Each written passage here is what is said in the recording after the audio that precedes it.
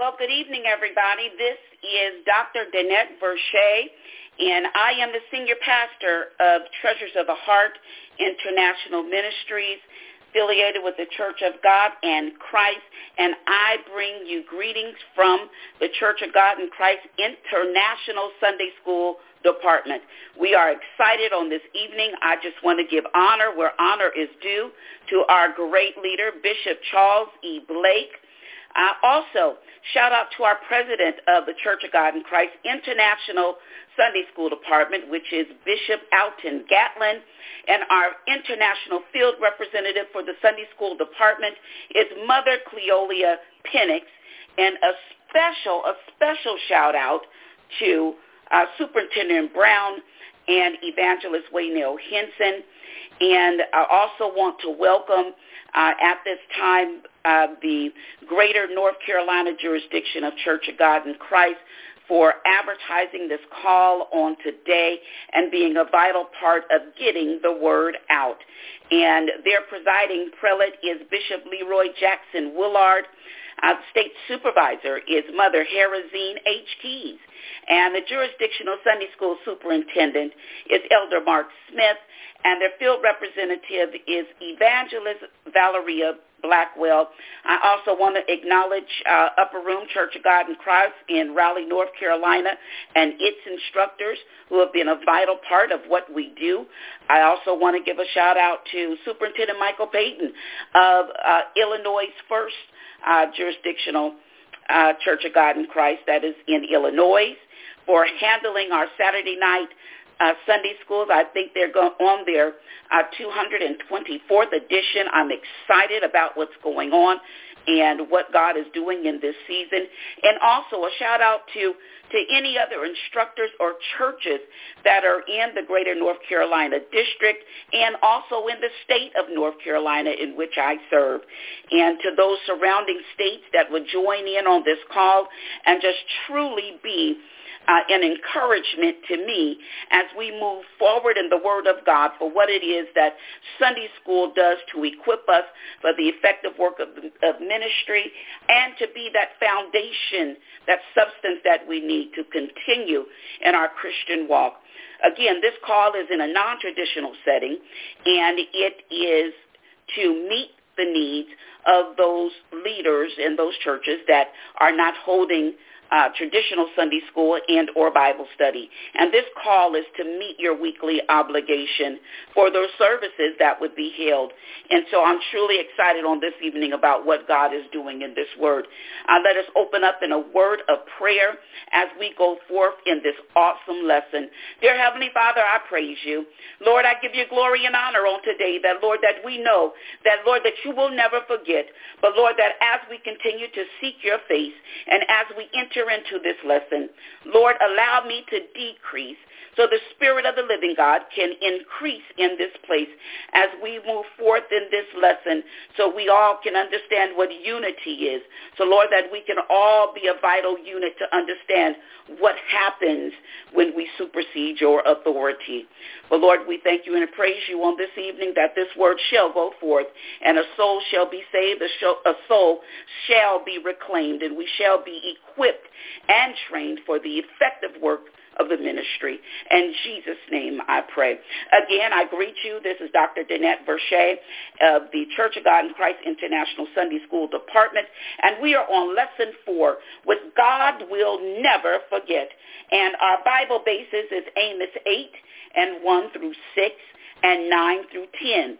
Our Bible truth is Amos says that God will no longer overlook their misdeeds and will destroy them for all time. Our memory verse is, and he said, Amos, what seest thou? And I said, a basket of summer fruit. Then said the Lord unto me, the end is come upon my people of Israel, and I will not again pass by them anymore. And Amos 8 and 2.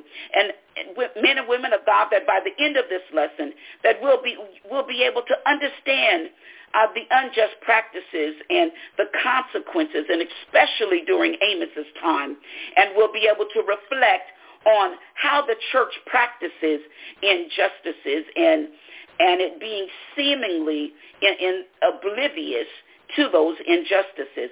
And then we'll be able to understand and encourage the church to address injustices in the church and address the unjust practiced within our community of faith. And so this is something that's imperative for our life needs, because we have to be careful and not allow their deceit and cheating of others to become a way of life, and to miss the warning signs of the consequences of others and their wicked ways. And to be able to biblically apply that as a people of faith and live to obey God rather than to test God.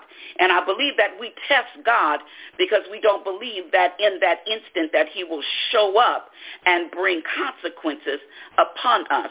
And so we've got to be mindful that we don't test God, and knowing that as we have responses and as your students will be responding, that people of faith will reflect on, and we will begin to analyze the root causes of injustice and their involvement in that injustice.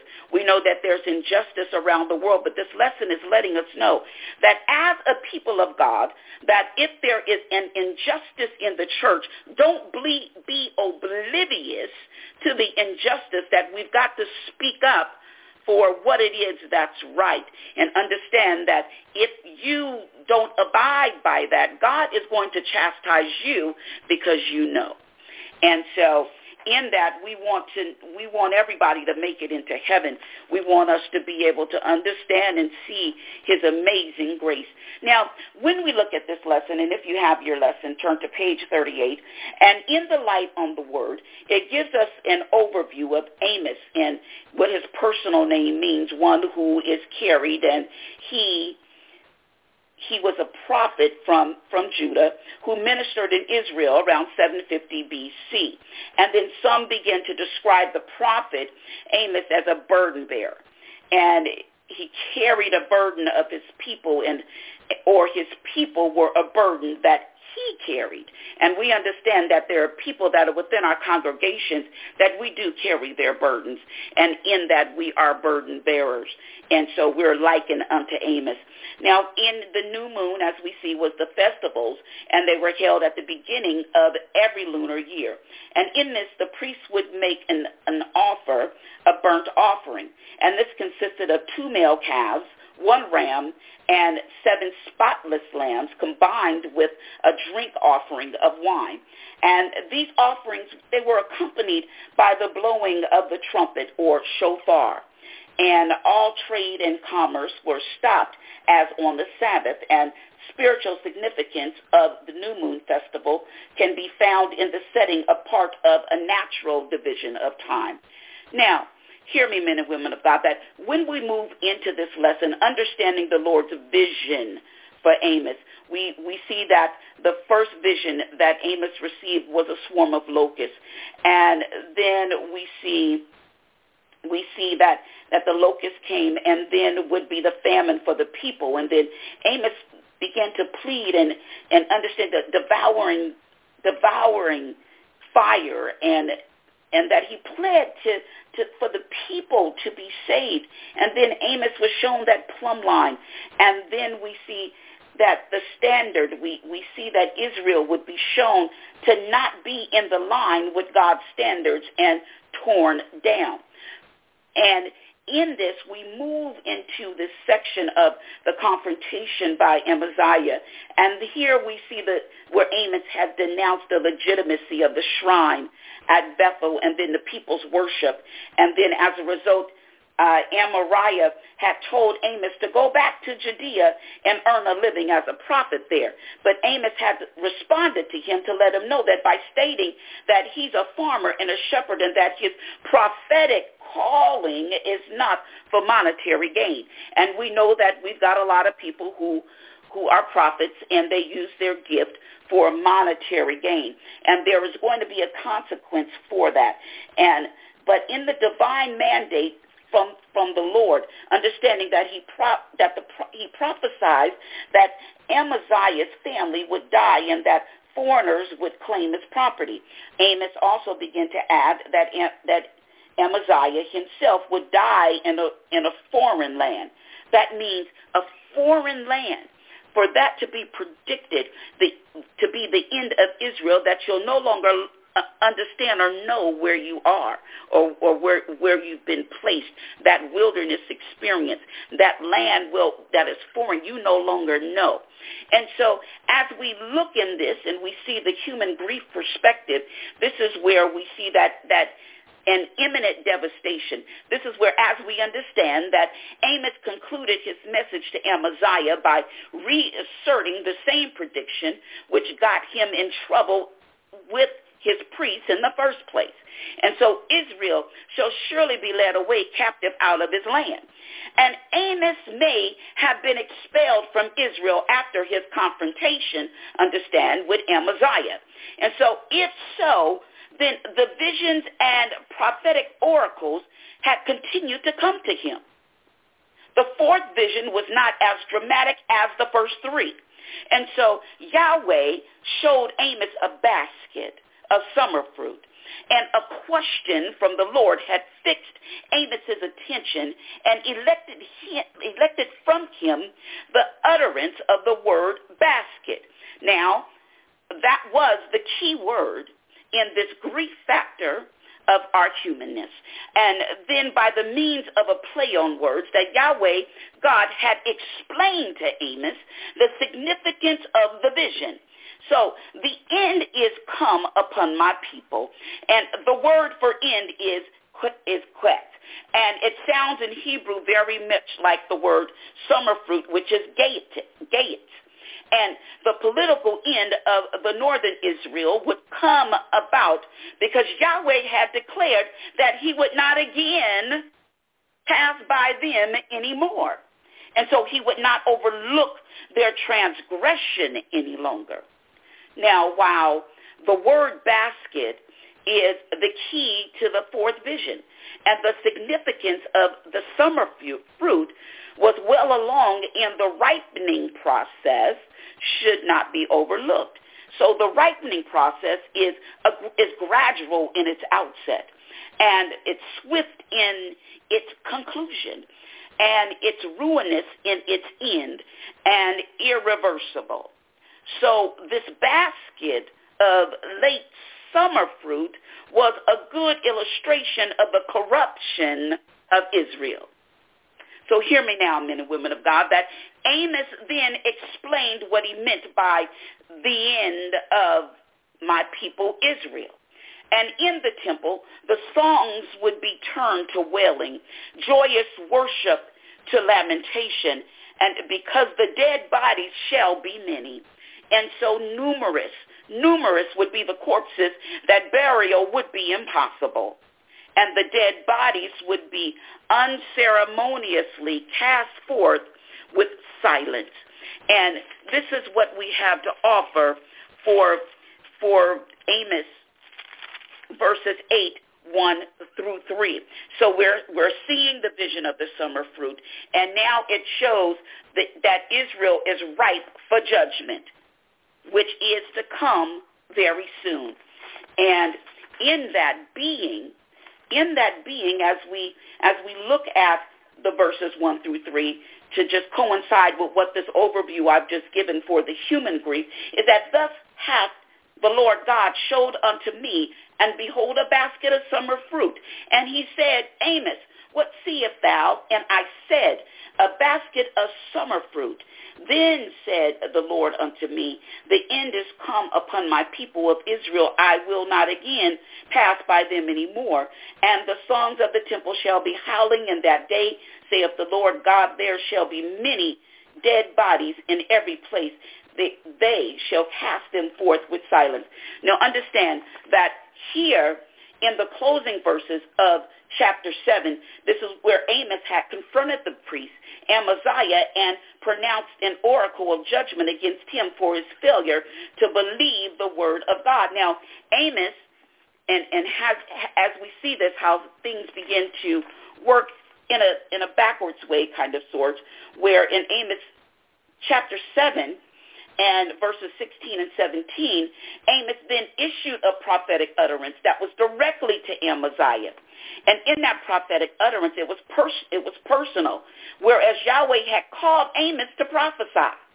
And then the priest had ordered him not to prophesy, and he was not to drop his word against the house of Isaac. Amen, somebody. That's the northern kingdom.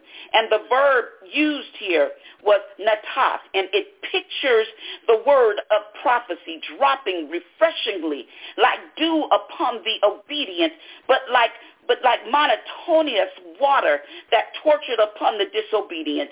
By directing this oracle to Amaziah, Amos was violating the gag order, as we see in Amos chapter 7, verse 16. So when we move to 17, so we can get an understanding that because Amaziah had dared to try and silence the living word of Yahweh, God, that he would face a terrible personal judgment, and that first his wife would become a harlot in the city, and that in the economic extremities which Israel would face during the days of the Assyrian invasion, that his wife would voluntarily enter into whoredom to obtain her accustomed luxuries. And then second, Amaziah's children would fall by the sword of those same Assyrians. So now the fact that daughters would be included in the slaughter would now indicate abnormal cruelty. And that normally the Assyrians, hear me now, had spared the women to become wives for their soldiers.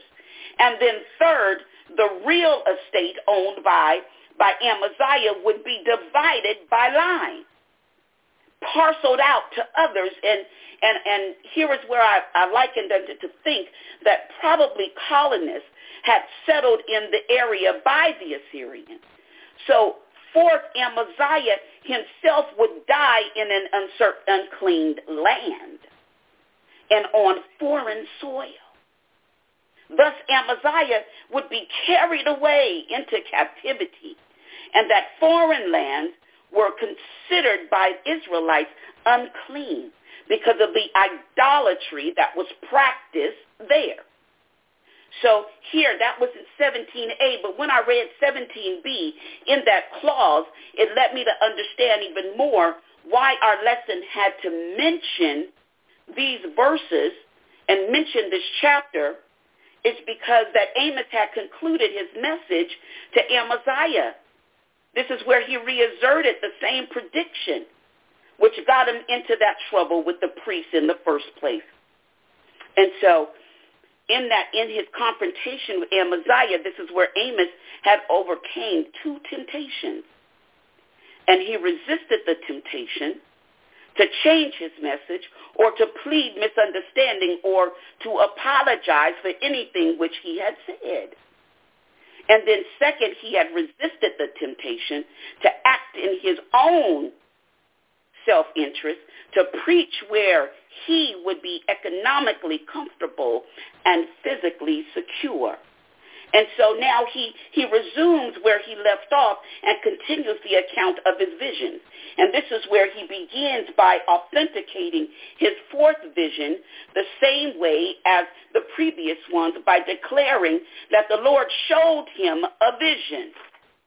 And because the Lord had showed him a vision, our lesson references Amos 7:1, which Amos's vision came from the Lord Yahweh, the sovereign Yahweh. The first four visions had a uniform introduction. And here that thus the Lord Yahweh showed me. So whether this was a kind of inward illumination or whether the vision was seen with the physical eye is impossible to determine. Because he says, behold, that introduces that shocking scene when Amos saw in his first vision that Yahweh was forming locusts. And so the participle, it begins to indicate that a continuous action. And in this, the reference may be to the larval stage of this insect. So now, and we see some commentators, and they see the locust as a veiled reference to the Assyrian invasion of Israel. and that the vision is best understood, however, as the threat of a literal locust attack. So now, hear me, that the time of the appearance is crucial. That in the beginning of the shooting up of the latter growth, that in Palestine, the first growth begins in October and continues through the winter. And the latter growth comes in spring after the latter rain. So if this herbage was destroyed, there would be no hope of recovery for the rest of the year because the rains were all past and the heat of the summer was starting. So then he moves us to verse 4. And verse 4, this is where it shows that it's at some unspecified time later that Amos had saw a second vision. And in it, he saw the Lord Yahweh in an open contention with his people. And the Lord called forth fire to be used in the conflict. And the all-devouring fire, it represents, now hear me, it represents a much more severe judgment than that was depicted in the first vision.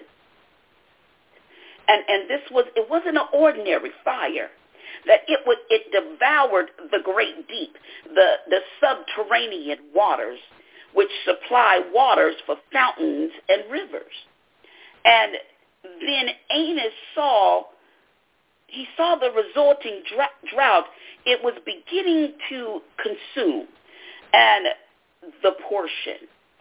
And this may refer to the land occupied by Israel, the people of God, or to both the land and the people. So I find it very fitting that when he moves us, in this lesson, as it moves us along, we see in verse 7 that it says that Yahweh was standing alongside a wall which had been built with the aid of a plumb line. And this wall symbolized Israel and the plumb line. So God's law. So it established by the law of God, and Israel had been an upright nation.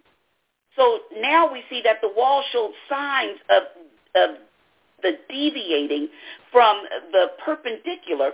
So now that tottering wall was a public menace, and it had to be destroyed. So the illustration deals with what Amos heard and why our lesson mentions it, that in the last vision in verses 7 through 9 that Amos declared that the end was certain, but here he declared its imminence. So in its imminence, it says that Yahweh responded to the prophet's observation. In this, second, that Yahweh had announced the verdict regarding the fate of Israel. He said that I will not pass by them anymore. This is the equivalent to saying I'll not again pardon this people. And that why does Amos not offer up a third intercessory prayer? That was my question. Why doesn't he offer up a third intercessory prayer? And I figured that he must have interpreted Yahweh's declaration as meaning that prayer at this point would be useless or in a moral universe. So judgment on sin is inevitable at some point, and that the words of Yahweh seal the doom of Israel. And that's in verse 8. So when we move to 7 and 9, now we see the big picture that finally that Yahweh had declared that the ruling dynasty in Israel would experience his judgment, and that he said that I will rise against the house of Jeroboam with the sword. So the political structure was as crooked as the religious structure, and that the words are probably not to be restricted to the house of Jeroboam, but rather the entire Israelite monarchy. And with the fall of the house of Jeroboam, the Jehu dynasty, the Israelite monarchy in effect came to a close. And the sword which God would use against the monarchy in the north would be Assyria. So here this is now we see the present vision is to reiterate and make the final previous one, that he saw a basket of summer fruit, and he heard its responses, and the end was going to come. And so we see that usually in the summer it was not preserved, but it was eaten as soon as it was gathered up. And here we see the devastation and the temporalness, and how the ripeness was to now coincide with Israel was now ready for its judgment, but its destruction and its devastation.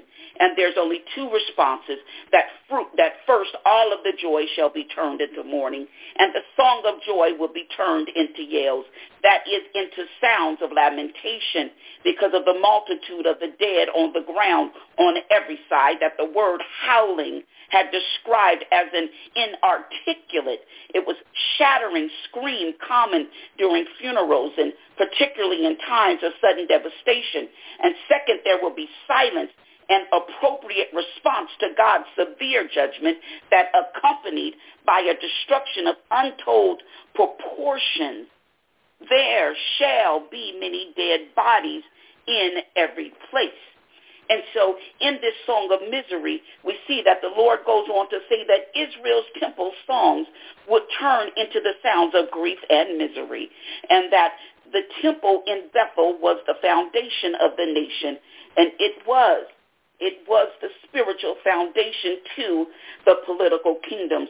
So now we understand that the destruction of the temple was going to be imminent. The dead bodies were everywhere.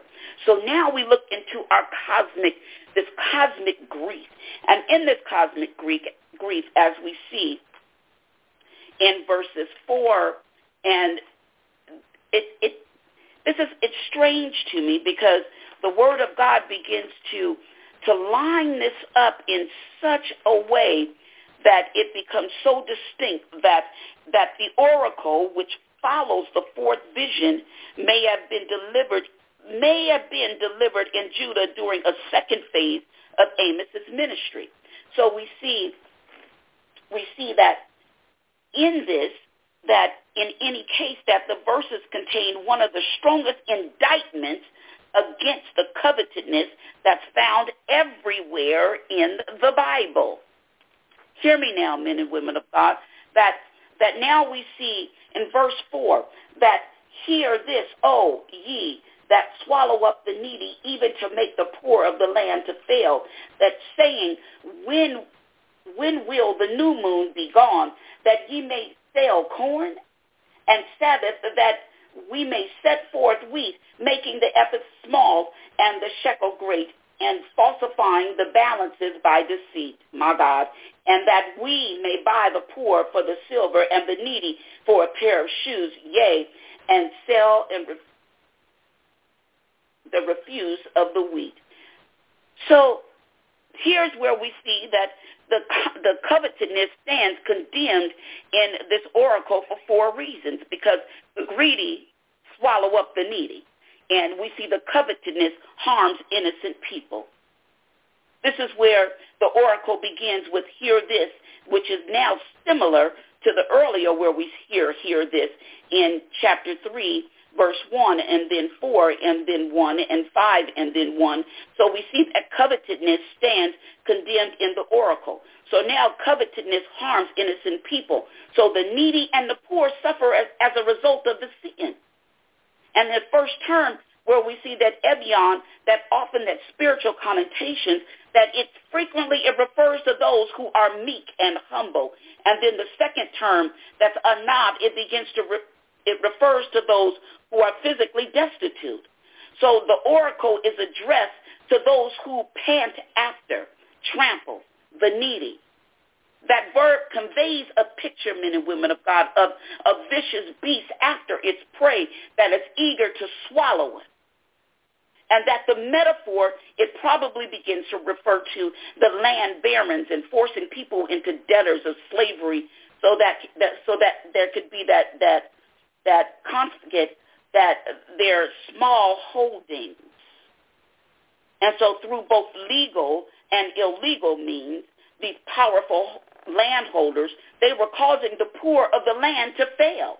So then we see the covetousness that despises sacred things, because the new moon and the Sabbath were sacred days under the laws of Moses.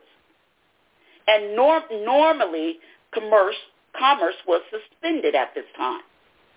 So yet instead of focusing on worship, the greedy merchants, they were calculating the profits from future sales. They were predicting future sales. They were, as we used to say, they were predicting their come up before it was even sold. And so the sacred days were an annoying interruption to their business, and that they could not wait for the holy days to be over so they could market their wheat and other grains. And they loved grain and gain and gold and more than they loved God. And so now we have the third covetousness, which was the covetousness employs unscrupulous practices. And that in the business dealings, the wealthy merchants used every trick in the trade. They trade the epeth, the dry measure, which was about a bushel small. The buyer got less of the commodity than he had purchased. They pulled the old okie doke. I don't know if y'all ever played that game, 3-card Molly. And in the 3-card Molly, where they've got the card and you've got to try to find the right one, and in that they're still taking away and taking away in the deck.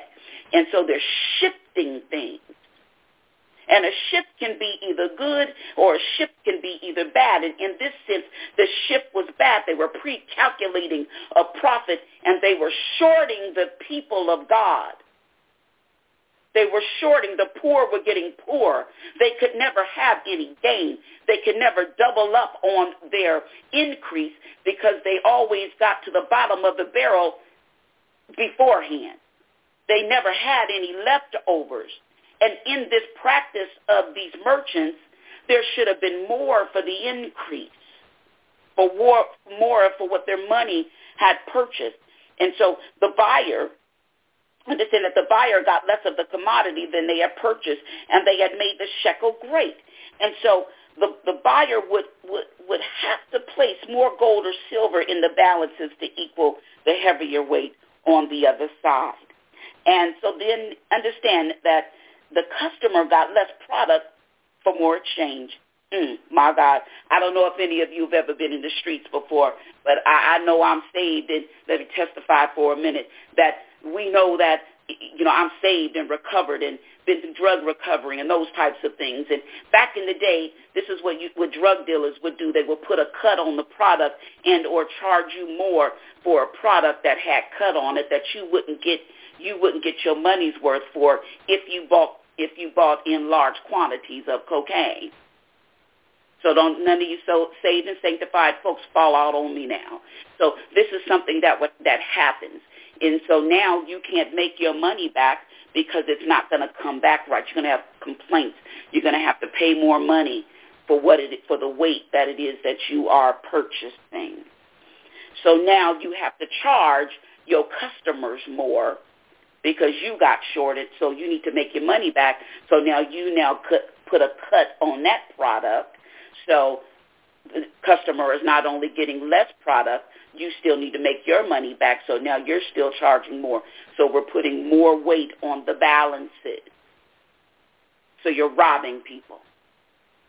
So here, this is also where we need to see, amen, somebody, that the customer was getting that less product. And in addition, Amos accuses he accused the merchants of dealing falsely with balances of deceit. And apparently, understand, they rigged the scales. They rigged the scales to be in their favor. And so the verification of the situation described by Amos was discovered by archaeologists in Tirzah.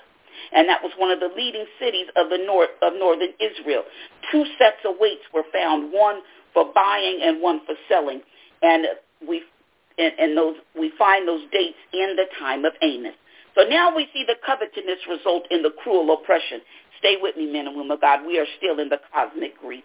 And in this grief of what we see of the greedy and the needy, we see that the wealthy were determined to buy the poor for silver.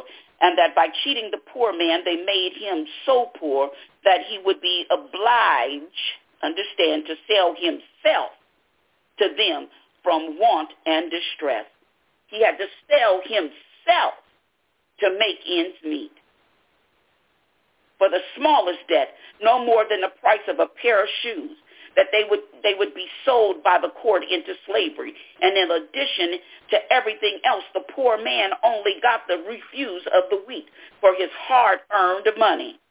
And thus the merchants were falsifying the product they sold, and they were selling as good wheat, FS, mostly filled with the wheat which fell through the slit.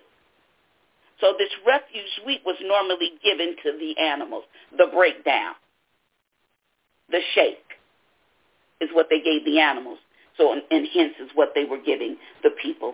So now the rich were getting richer and the poor were getting poor. And the poor became even poorer than what poor. So now we see the oppression. They kept going.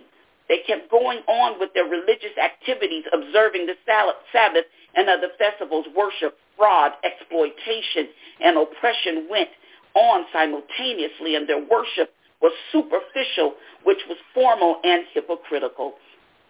They didn't care. They're still getting rich. The religious leaders are still having events at their churches.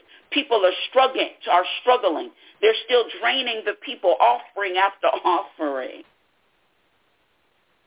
So now it detested the rest of the Sabbath, wanting to keep it as short as possible. Hey, keep it as short as possible. We got money to make. And then they considered the time spent for the festival as business. It was time lost. How can praising God be time lost? How can worshiping and singing and giving adoration and exhortation and edifying God be a waste of time? So now Amos quoted the merchants to show their attitude toward worship. When will the new moon be gone, that we may sell corn, and the Sabbath that we may set forth wheat? Their greed caused them to use deception and increase of their profits. Their greed caused them to have more events at the temples and at the churches. Greed causes us to have more events, having the family out more and more. You're sacrificing yourself. Your family is not at home doing what God required of the first ministry. They're continuously out at the house of God worshiping because man's got a deadline to meet. Man's got an obligation, got bills to pay, got the artists to pay, have things to do to make money, houses to build, construction to be erected, but not worship for God, because it was worshiping, but hurry up and worship so we can get back to business. But while you worship, you can go ahead and do some work.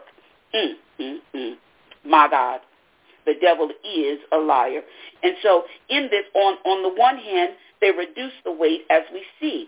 And so in reducing the weight, it caused the cheating. In the reducing of your praise time and in your devotion time, you cheat God. I don't want to cheat God. I don't want it to be. I don't want it to be what God says. You cheated me because you was too busy being out somewhere else, church hopping, or going to all these different events. When do you have time to worship me? Because I know you got to sleep. If you're only worshiping me in that place and it's only for an appointed time, because you've got to work while you're worshiping, it's not real.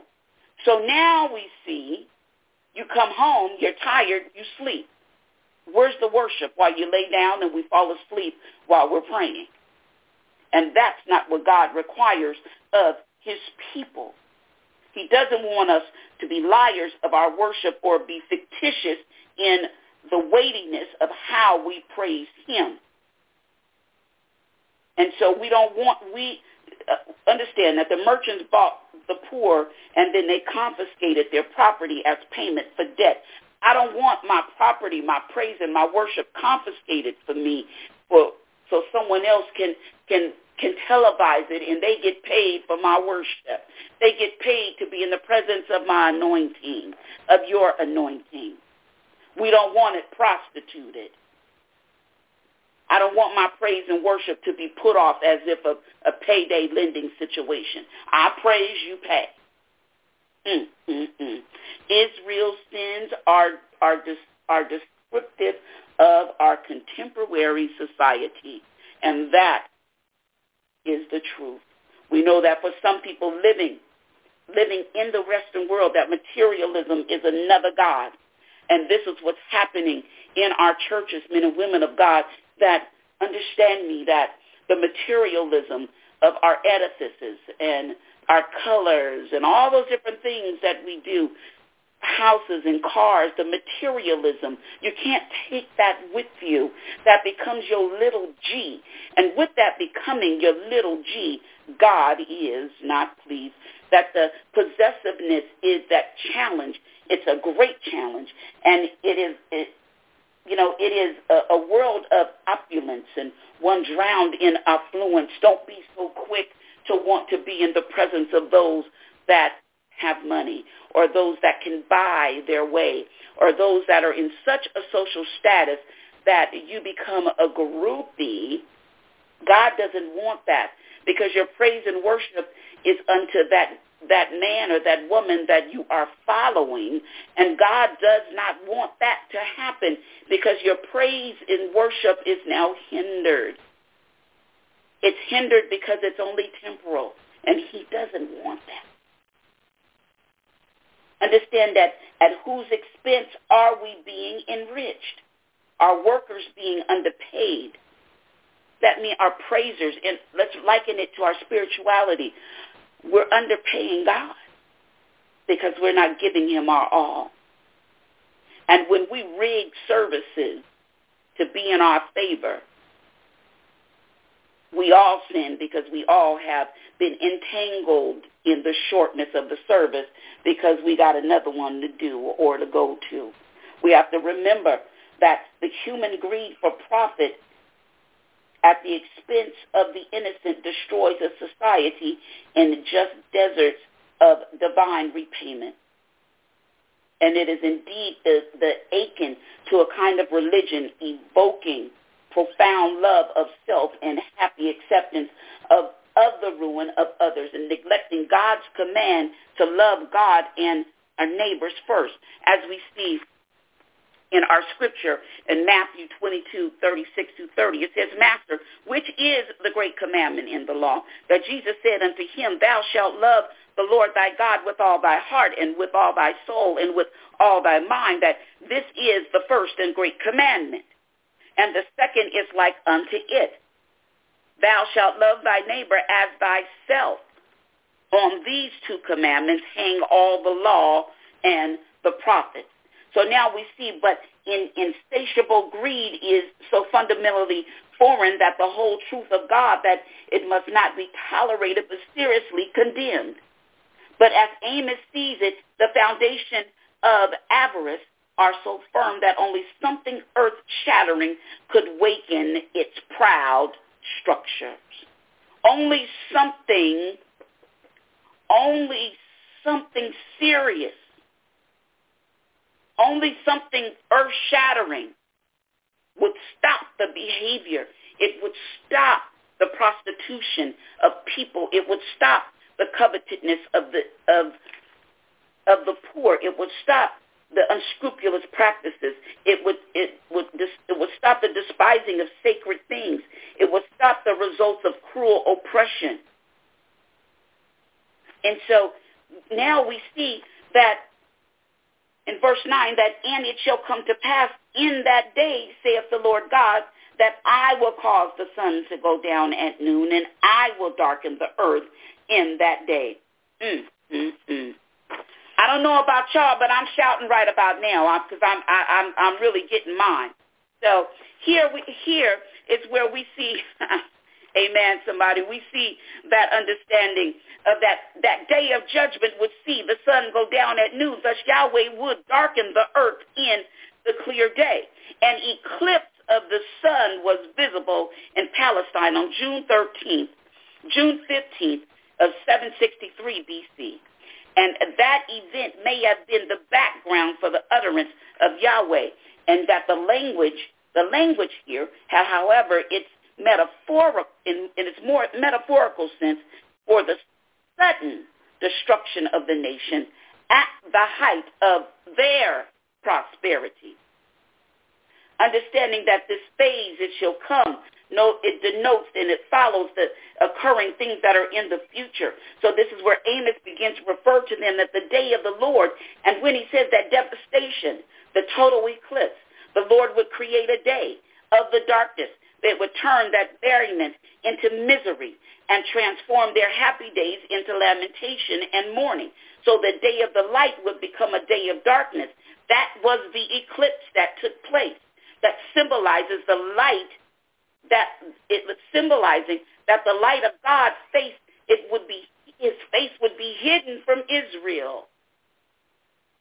There's similar images of the Lord bringing darkness in times of judgment in several passages, because here's where we see in those passages of Scripture that are so important that we see in Isaiah 59 and 10 that we grope for the wall like the blind and grope as if we had no eyes. We stumble at noonday as in the night. We are in desolate places as dead men. We see Jeremiah 13 and 16. Give glory to the Lord your God before he caused darkness, and before your feet stumble upon dark mountains. And while ye look for light, he turneth into shadow of death and make it gross darkness. And Jeremiah 15 and 9 says that she that have borne 7 languisheth, she have given up the ghost.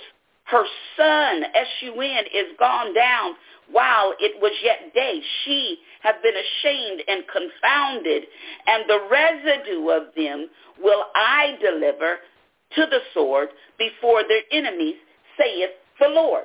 So the imagery here is of the darkness on a clear day that is shocking and is symbolically expresses the suddenness and the unexpected end of Israel's prosperity and the darkening of her glory days, just when the nation seemed at its principal power, just at the height of its prosperity, just at the height of when things are going good, just at the height when our churches are getting filled up, just at the height when it seems like, wow, all our members are coming back, just when it seems like our praise and worship is drawing people.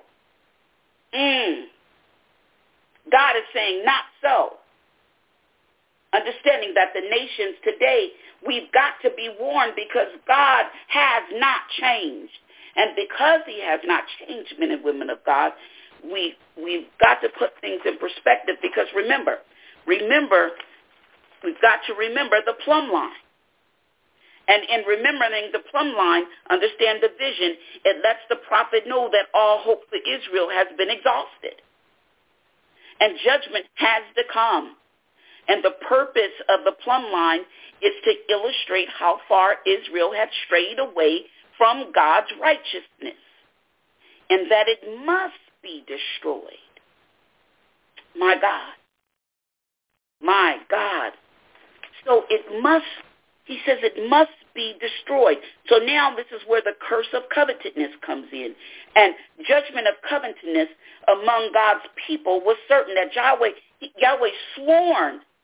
has sworn by the pride of Jacob, the pride of the nation of Israel. And so in 6:8, this is where we saw that Yahweh was swore by himself. In 4:2, he swore by his holiness. In 6:8, Yahweh expressed contempt for the pride of Jacob. And here, by way of contrast, in the true pride of Jacob, that Yahweh himself in 8 and 7. So now Yahweh had sworn that he would never forget any of their deeds, that the Lord can never show mercy to those who cannot bestow mercy on others, and that the judgment against covetousness would be terrible, that by means of a negative rhetorical question, Amos is still underscoring that certainty of the calamity. And that shall not the land tremble for this? And it's demonstrative, and then it demonstrates, and then it refers to the sins of the people or to the substance of the oath. So the trembling of the land refers to the earthquake. So here is where we move into the other areas and those references of the massive earthquake, that shattering. I just wanted to reiterate those verses of Scripture and those passages so we understand that in the days of King Uzziah, which was still remembered in two years later, in Zechariah 14 and 5. And so this is where the severity of that earthquake is likened to that annual inundation of the Nile River, and that the rising of the Nile takes a month or so, and the sinking of a river takes a similar amount of time. So that earthquake envisioned by Amos would not be a momentary tremor, that it would be prolonged. It's a prolonged shaking, as we see in Amos 8 and 8. It is prolonged. Your nation, your individual nation, you as a person, it's going to tremble. It is going to be irreversible for you. That the day of judgment would see that the sun go down at noon. That the prosperity that you thought you had, your nation, you as a child of God, me as a child of God, would tremble because of what we came to be prosperous, but we forgot the worship. We forgot the true worship. So in verse 10, it says that, and I will turn your feast into mourning and all your songs into lamentation, and I will bring up sackcloth upon all loins and baldness upon every head, and I will make it as the mourning of an only son, and the end thereof as a bitter day. You mean to tell me that as judgment begin to unfold, that the people of God would make a conscious effort to even try to show awareness of sin? My God, that their feasts would be turned into mourning and their songs into lamentations, and that all would be put on sackcloth. All would have to put on sackcloth. That was that coarse cloth. It was made of goat or of camel hair, which was worn by mourners. And they would shave their heads. Then, as a mourning sign forbidden in the law of Moses because of its heathen association, as we see in Deuteronomy 14 and 1. The mourning of that day would be as intense as that for an only son, for a mother or a father that had an only son, S-O-N, and your only son has passed away. That pain, that grief, that agony, that's the type of mourning, that gut-wrenching mourning that stays with you for a period of time, causes you to tremble and to shake, causes you to not be able to sleep because of the failure to abide by God's righteousness. And the Lord continues to reverberate, as we saw in verse 10, because of the judgment. The happy days will become harrowing days, and festivals will be turned into mourning, and joy to sadness, because Israel had turned God's justice and righteousness into bitterness and poison. And when you turn God's righteousness into your self-opinion, when you turn it into your own poison, when you turn it into bitterness, but yet we're saved, but yet we're sanctified, you rob God, but then you rob the person who it is that you're dealing with of an opportunity for mercy to be bestowed upon them. So one can't celebrate light and live in the darkness. Baldness on every head has suggested every person in Israel would be touched by the grief and causing calamity. The Lord vowed to make the coming grief like that mourning of that son. So that loss produces an unspeakable grief. An unspeakable grief. sorrow attending the loss of an only son, because not only is all hope for the continuing one's family gone, but also for the provision for the ones that are in old age, those that have an only son, and they're old in age and they can't reproduce. So what do they have to look at but just pictures, but just memory? But out of obedience of its leaders, they perish too, because they're following madness. They're following chaos. They're following deception. They're following socio-economical oppression. And ultimately, you become what it is your leader is. And if you become what your leader does, and you know that an injustice is being done, and you don't stand up for it, the Word of God is telling us that the Lord is going to reverberate, and it is going to happen to us because we were held captive to it, because the Lord vowed to make the coming grief like mourning of an only son. And so in that continuation, because Jeremiah 6:26 says, O daughter of my people, gird thee with sackcloth and swallow thyself in ashes. Make thee mourning as for an only son, most bitter lamentation. For the spoiler shall suddenly come upon us. Zechariah 12:10, and I will pour upon the house of David and upon the inhabitants of Jerusalem the spirit of grace and of supplication, and they shall look upon me whom they have pierced, and they shall mourn for him, as one mourneth for his only son, and shall be in bitterness for him, as one that is in bitterness for his firstborn. Your firstborn child. Can you imagine your firstborn child being laid to rest? I can't imagine that, only because I fought so hard to maintain my pregnancy with my firstborn child. My firstborn child was born blue, dead, revived. I too was rushed in surgery, revived. And she's living to this day. I'm still alive to this day. So I can't imagine the loss of my firstborn. Can you imagine the loss of your firstborn child? So now we see the hopelessness of that day, and the day that starts out with mourning and your only son is sure to end as that bitter as it began. And if we really desire the light of God to shine on us, then we must walk in the light. We must walk in the light, men and women of God.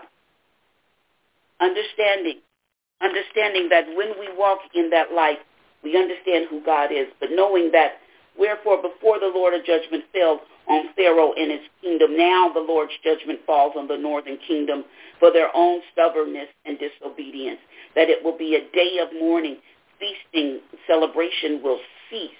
All the songs they sing will be gloomy funeral songs. The Lord's judgment will cause them to wear sackcloth and shave their head. And because of that judgment, understand that judgment against covetousness, it was terrible and rhetorical. That as the judgment began to unfold, the people of God would make a conscious effort to try to show that awareness, men and women of God. We'll try to show God, we are praising you, Lord. We are giving you all, Lord, we're giving you everything. This is where we're seeing, and you can say amen at this point if you like. I've unmuted the phone because I believe that in this day that our praise and worship is the edification, and it is not to be sold. We are not to profit by the things that we do in the church.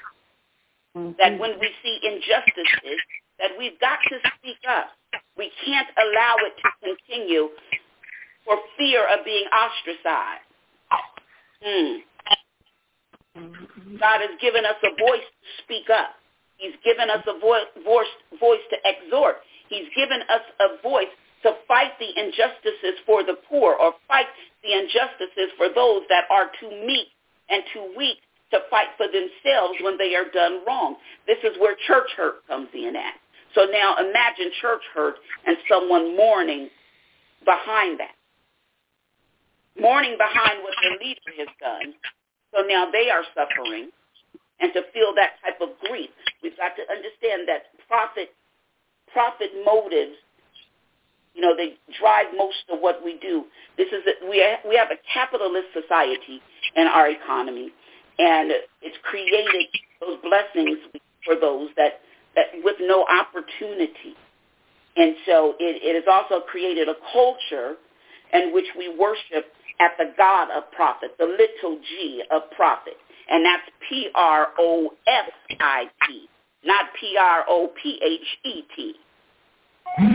Understand that whatever will sell, we will sell it regardless of whether it affects our fellow citizens negatively. We'll do what we need to do because it's what we do, regardless of how it makes somebody else feel.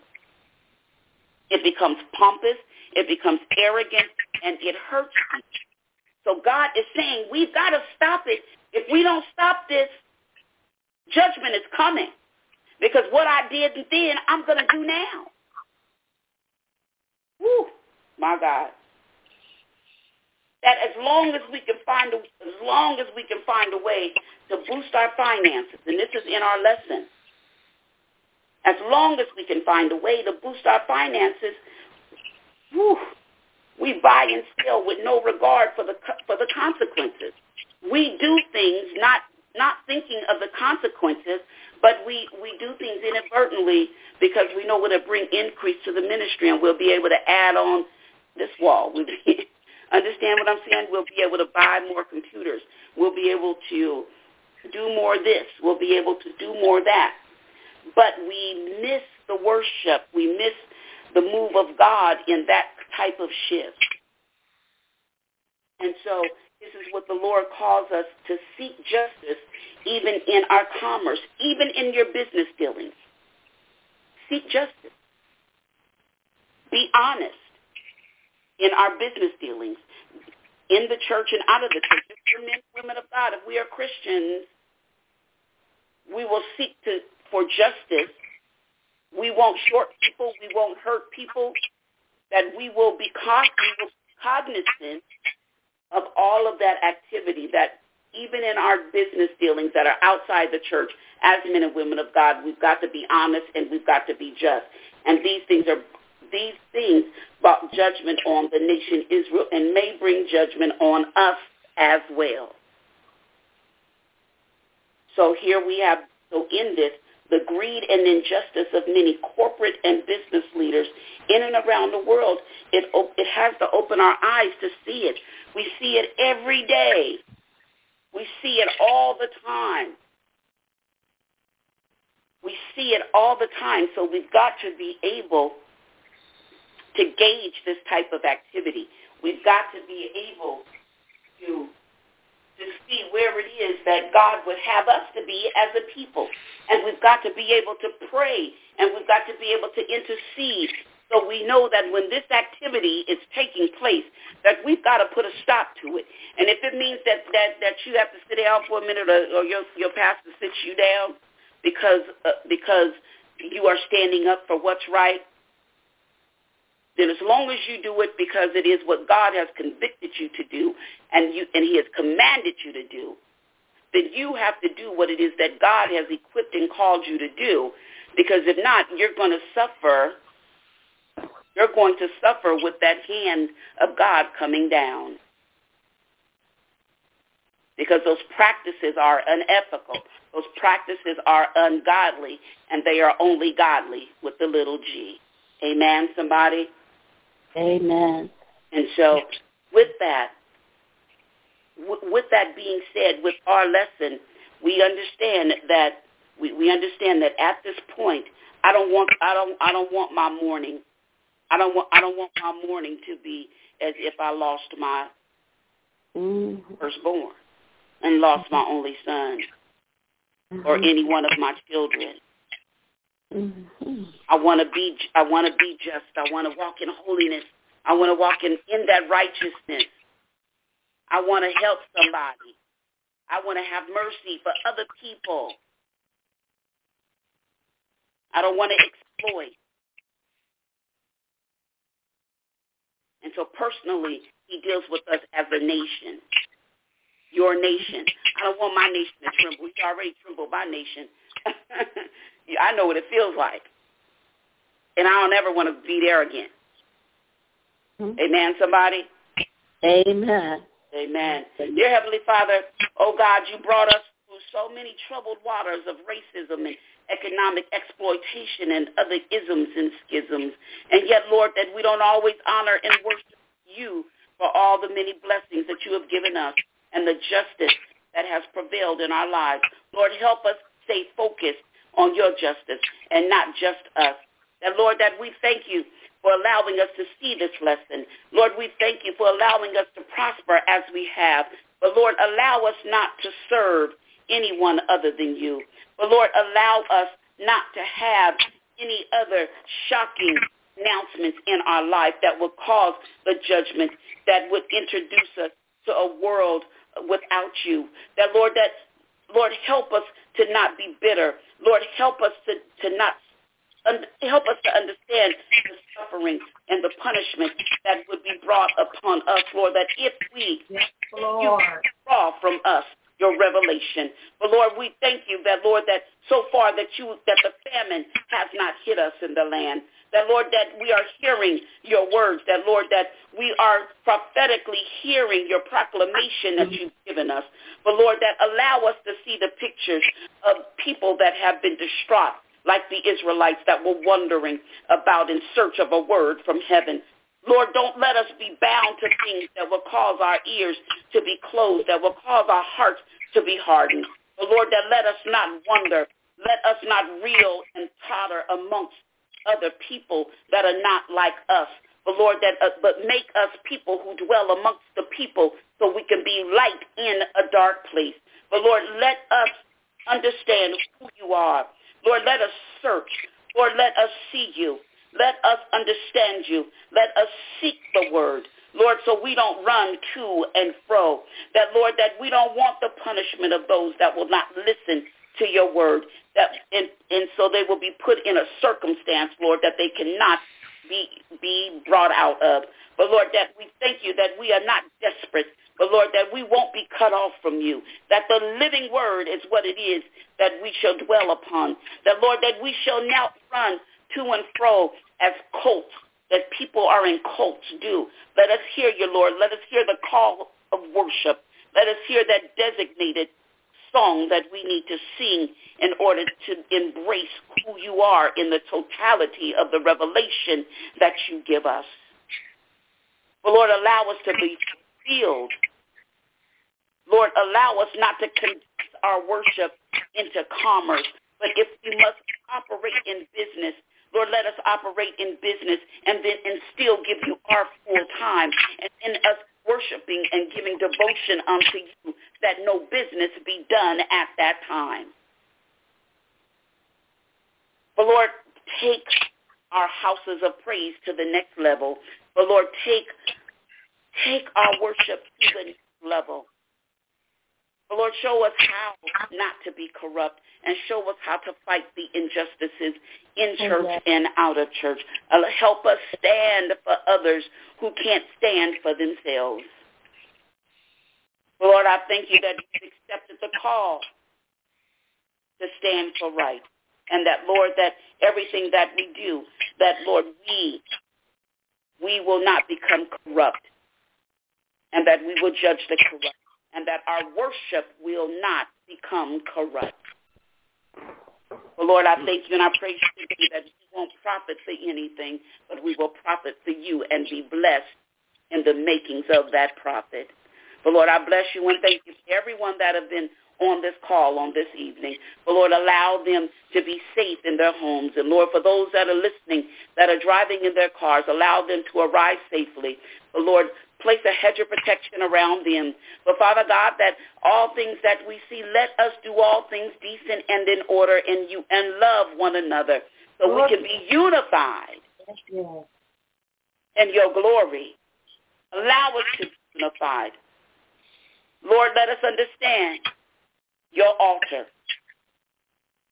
so we don't meet that destroying angel. Lord, that you don't smite our capitals. And Lord, we thank you for no more smashing blows. That, Lord, there's somebody that had some smashing blows this week. There's somebody that had some thorns in their side that didn't need to be there because it camouflaged the good thorn that keeps us on our toes. But Lord, cover our minds, our hearts, and our souls on this ending lesson of Amos. But Lord, as we continue to press forward and continue to move on in our lessons, let us not forget